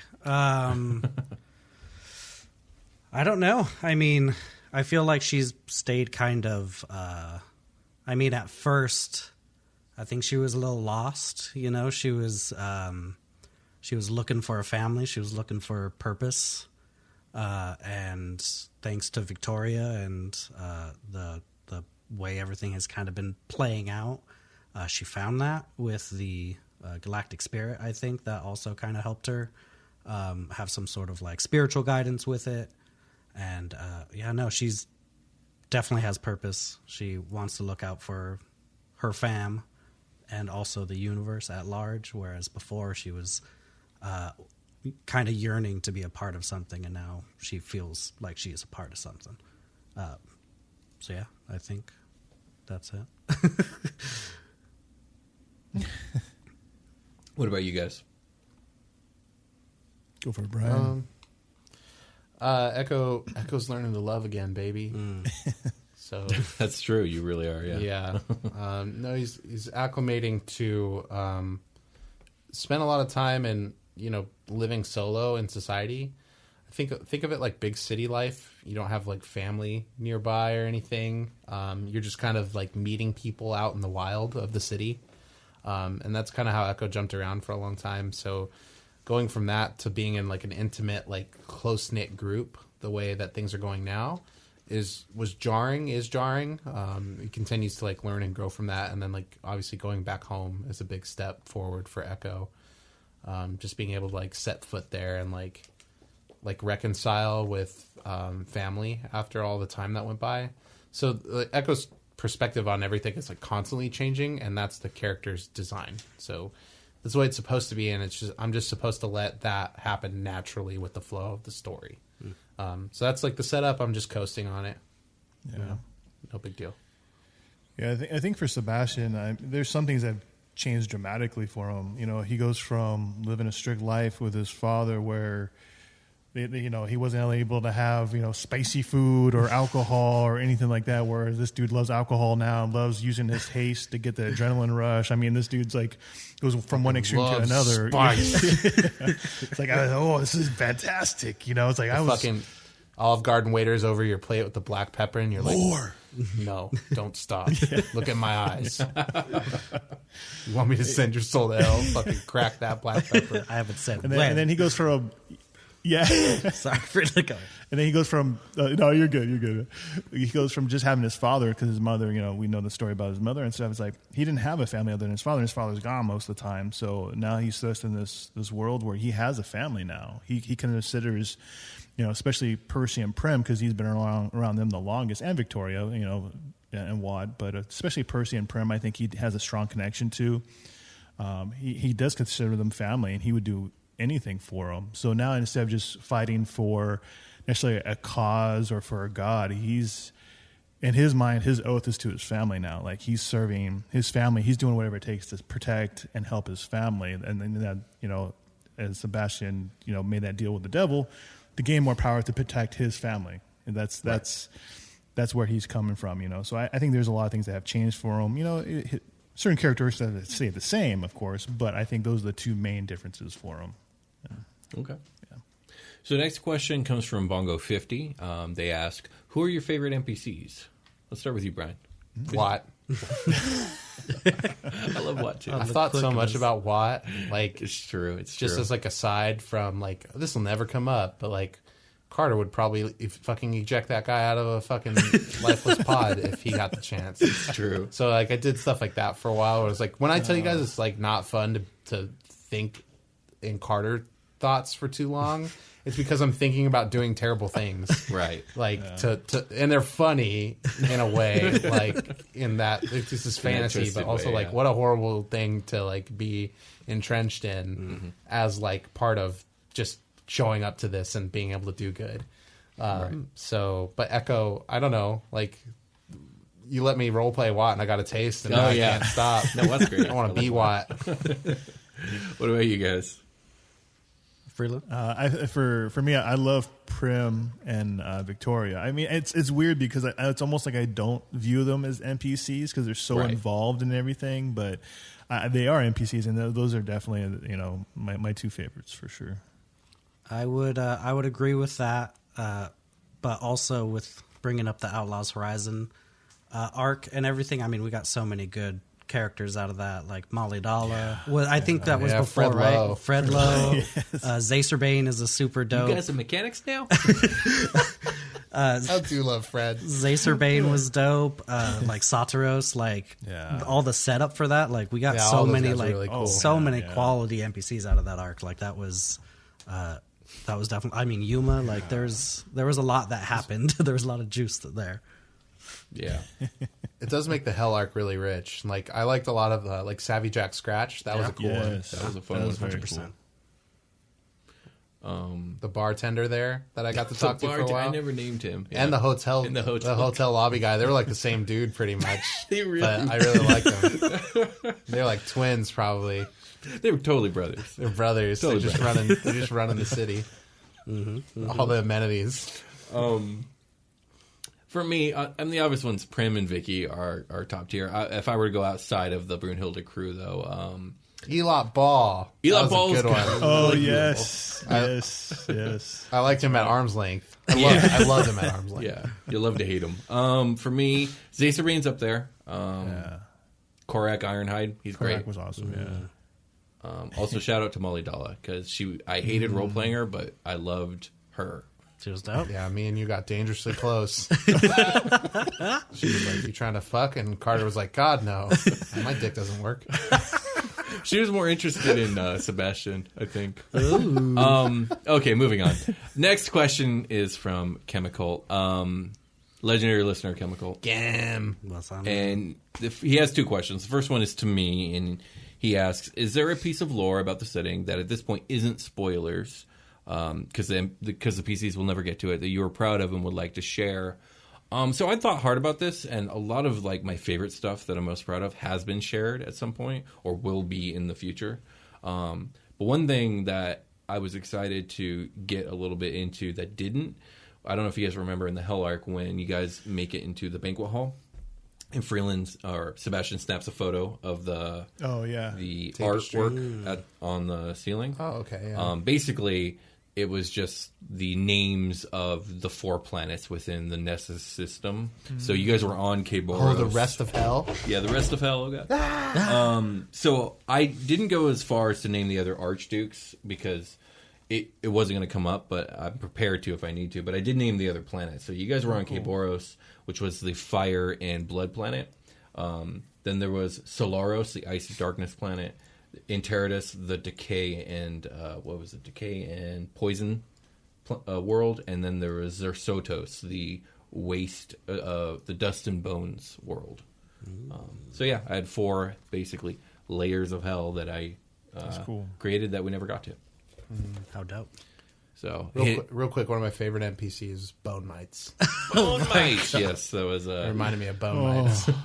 Was that Ira? Was it Ira? Ira that we got- lost to she the did. Bone Mites? She got super dead. Oof. Yeah. Because I kept on failing the damn save. Damn it. Chemical's question to you guys though is: give us your character's hottest takes. What does that mean? I saw this get asked, and I was like, "Is there more?" No, you don't. You don't know what hot take is? I know what a hot take is. Give them your hottest take. So you want Echo's hottest take? Echo's hottest take.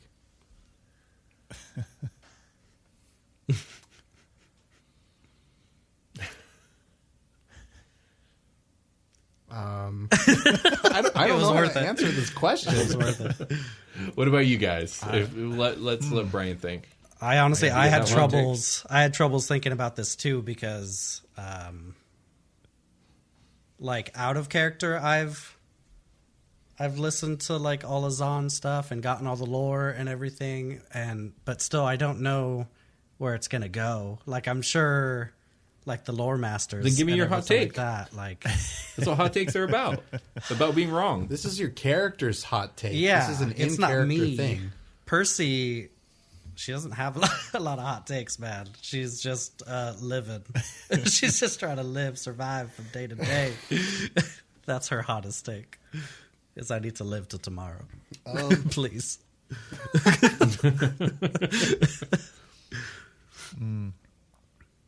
Sebastian, you got a hot take? I don't know. It's the same thing, kind of like what Jake was saying. You know, with Sebastian, he's just trying to survive and find his way through the galaxy. I think he feels like that at the end of this, he might be able to travel back to his home time and planet. I think that's his thing. Is like, okay, something, some way, somehow, I can go back. So Okay. Yeah, I think. I guess. Back to Echo. I guess if I can amend my hot take is I think that if given the opportunity to travel back in time, Percy would not do it.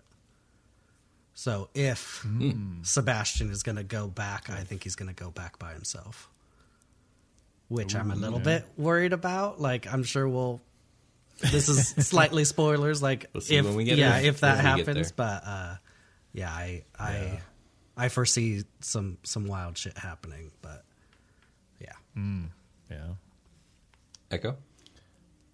Smoothie Town is potentially the most marketable thing in the galaxy, but it requires new management and leadership at the top to unhinge it and let it be what it's meant to be. There we go. And that's Echo's hot take. Here would have been Victoria's hot take if she hadn't died. Spaceys. Spaceys. Pretty good food. Spaceys. Moving on. Okay. Velocity, legendary listener Velocity at it again, asks a question. And she asks, is there a universal calendar system? And when is your guys' character's birthday? This is actually spoilers that we know the answer to this. What? That we know. No, it's been referenced before. I think Really? you guys just missed it. Yeah. Someone had a certain trial on a certain date. Oh, yeah, he did. Yes, there are 2 universal calendars. Only one has been introduced in the game, and it's really not talked about much. But basically, there are 9 months, each with 35 days, and each month is based off one of the different paths of Aeneanism. So we have Virtus, Unum, Omn, Ord, Ball, Posh, Damen, Emn, and Disc are the 9 months of the year. There's also, the elves have their own holy calendar. It's a 7-base system, 7 months made up of 7 weeks, made up of 7 days. It's a religious thing that you guys don't know about yet. So there it is. Interesting. Like Interesting. Rome. So I don't know when your guys' birthdays are. That's up to you. Would Echo That's a very follow good that question. that calendar, or is that only like a super elf calendar? It's a super elf guy. Yeah, it's tied directly to the emperor. Gotcha. Yeah, I mean that's And something. his 6 Shi'ar knights. There's 7 of them. Yeah. It's either one of these two things or something we fucking made up when we started the homeworld. It's up to you, but I would imagine that you guys would just kind of assimilate to the same calendar everyone else uses. Yeah, because why make it Why complicated? not? Yeah, we want to integrate with everyone else. When not the space nonsense. Yeah. Fuck them. It's fair. All right, next question is actually one question for each of us, and it comes from Phasm. And the first question is for Jake. Oh. How much is Percy's newfound bloodlust a deliberate character choice on your part, and how much of it is spur-of-the-moment decisions? Newfound? She seems more than happy to open a can of whoop-ass more and more ever since Carter betrayed them. I see. I'm the same way as Brian.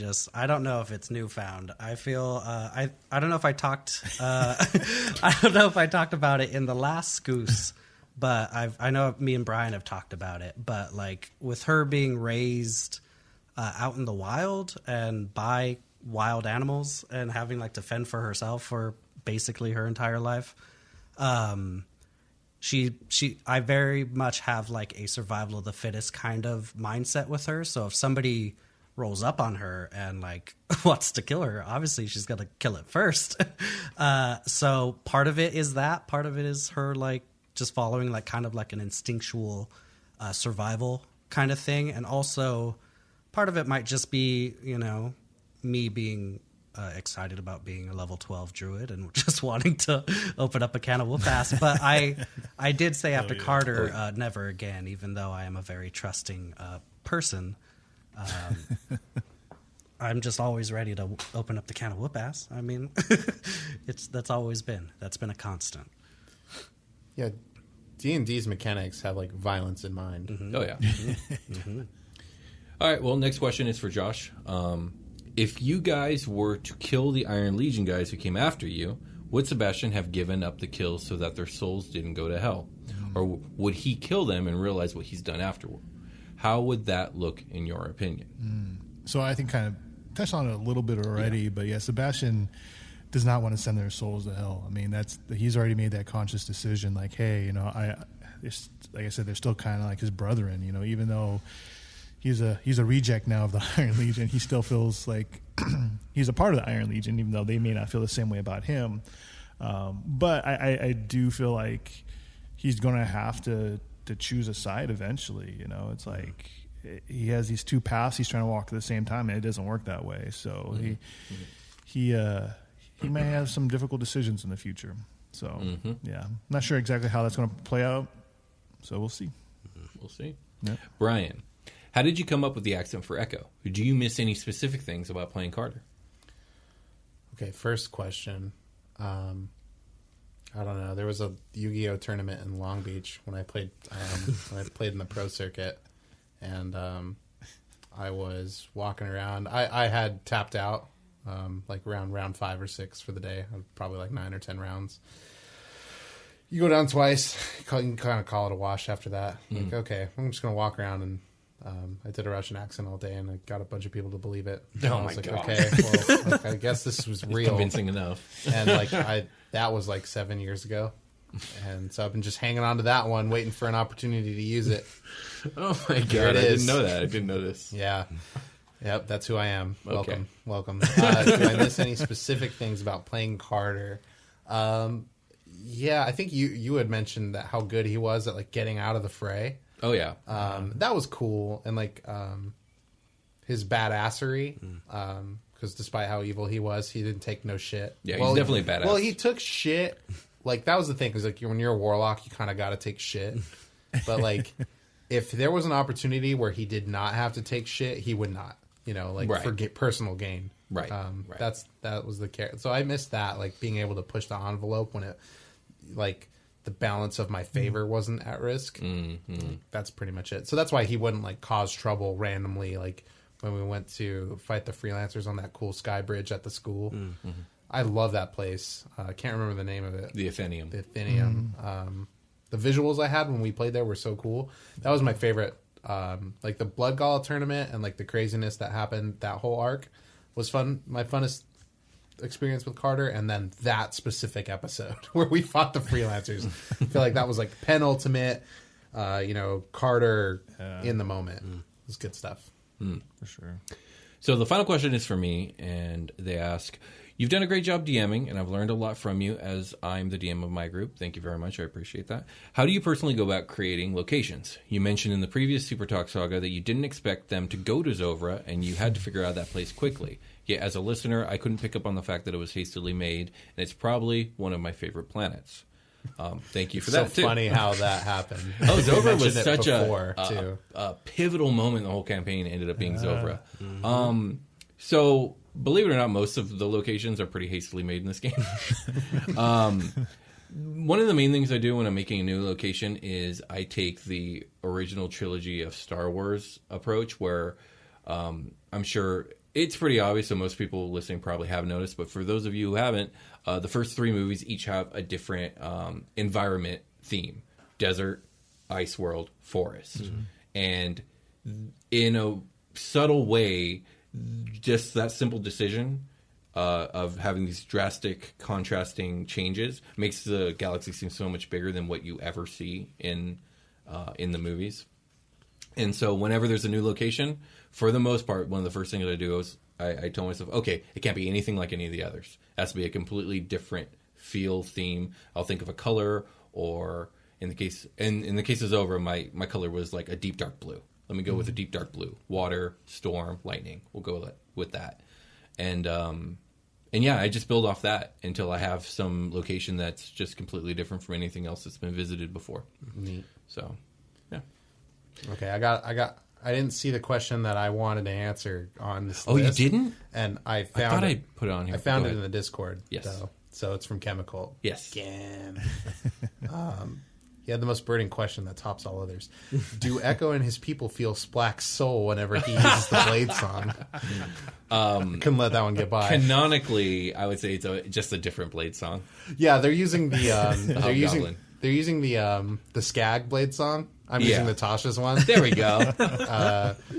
So, like, okay, but I'll fess up. Like, that's an oversight on my end. When I'm writing Echo, I'm like, this is unique. We made this. But, like, I fucking forgot that Splack's game was Blade singing. Yeah, I know the flavor is totally different. Totally, yeah. But, fuck.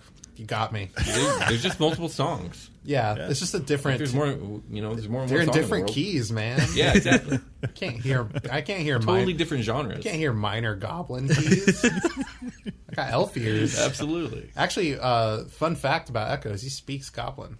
So I was expecting to run into those motherfuckers at some point. But I mean, you might. We'll see. We haven't yet.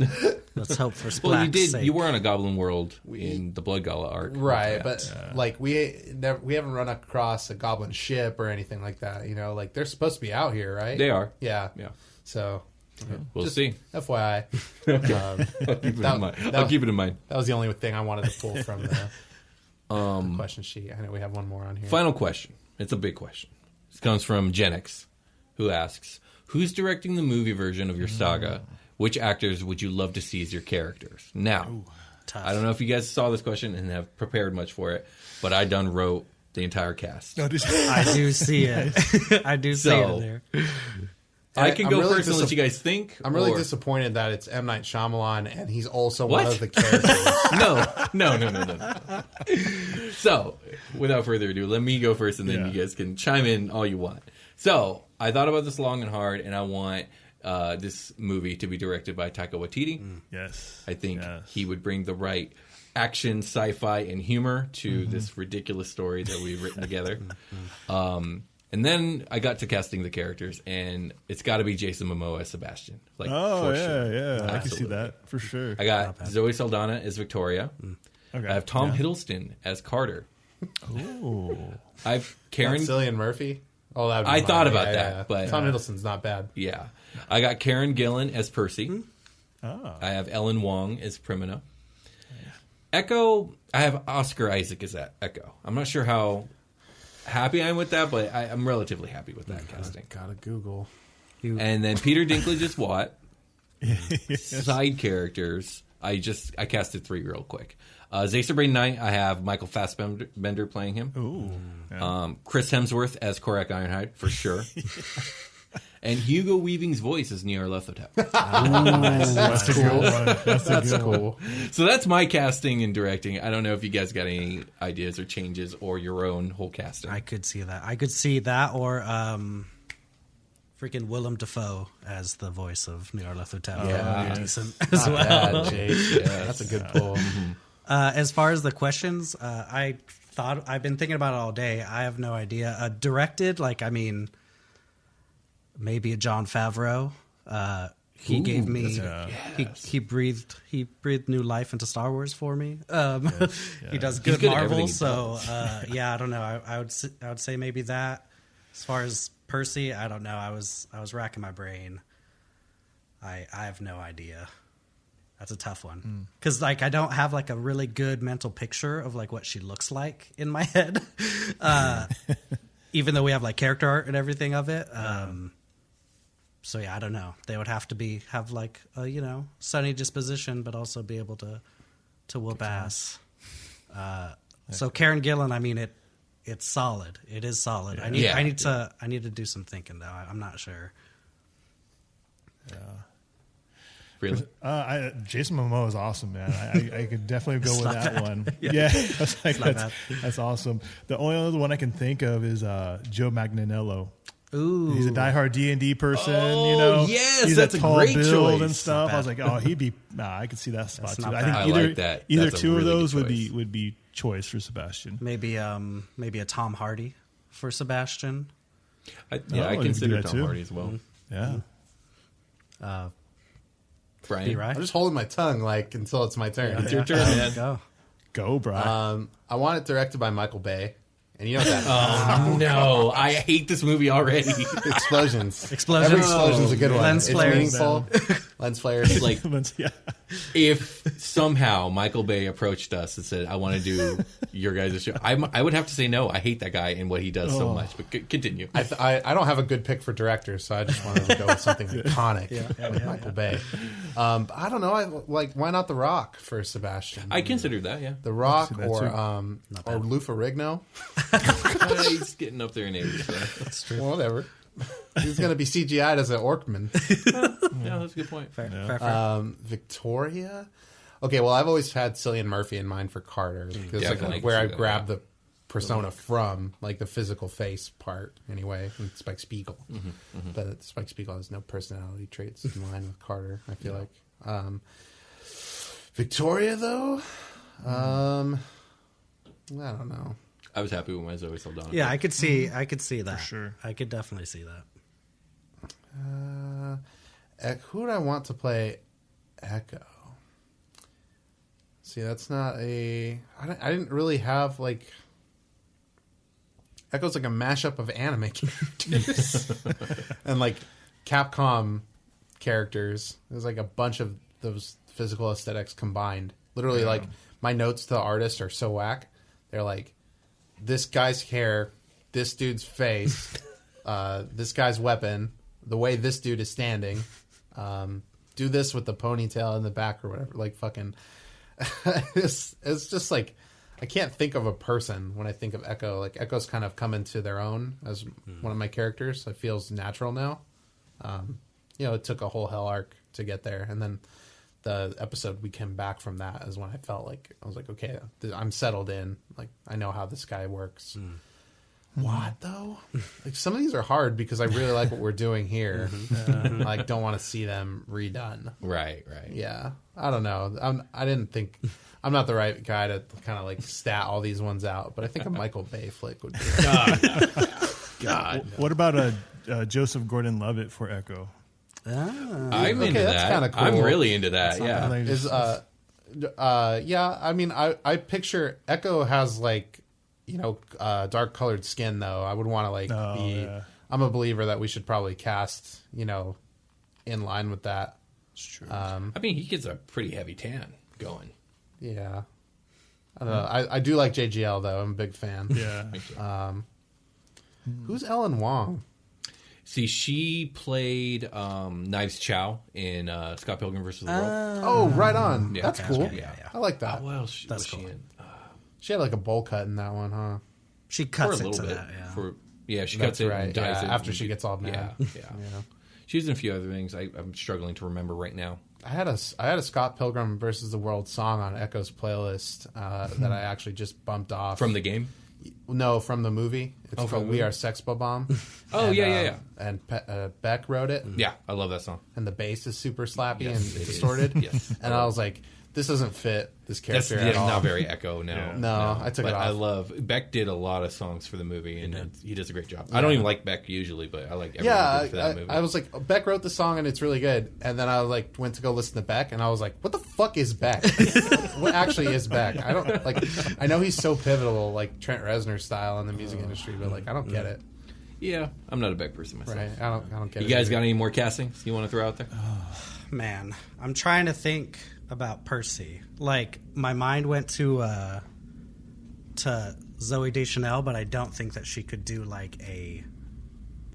She's too sweet. Like, she's too much sunshine. That's why I went and with not Karen enough, Gillan, because badass. like she could be sweet like Yeah. that, but we've seen her do Nebula, That's very so she true. can be a badass too. That's very I true. was thinking we should cast somebody with arms, like a wrestler.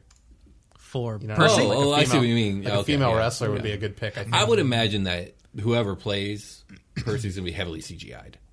to be buff. I To always be picture Percy tall as buff. and like fuzzy, and yeah, I mean Percy is a little buff. Yeah. What's your Not strength, super Percy? buff. Yeah, not just like Yeah. a big strong cow person. What are you? Who knows, man? That's what they got. Who Fear knows? bulk. Yeah, fur bulk. Yeah. It's tough. All right. Well, with that being said, let us know in the comments Oh, yes. what you would cast for all our characters. I'm very curious to see Yeah. what the consensus is out there. Yeah, and what you think of this episode? And like, Yeah. Do you guys want more Super Talks? I hope so, because I like doing them. we're gonna do like 2 more, probably, right? Yeah. 2 or 3 more. 2 or 3 more. Cool. Yeah, We'll because see. we'll do Maybe one at the very. We'll definitely have a postpartum. Oh, yeah. like episode where we super Campaign talk. wrap up. Yeah, Mhm. campaign wrap Absolutely. up. That's on its way. It's not that far. Yeah. It'll be here before you know it. How many months you think we got, barring any unexpected hiccups like Well, it just- it coronavirus? depends. Any So side we have 1, quests? 2, 3 more arcs, 2 more interludes, and an epilogue probably.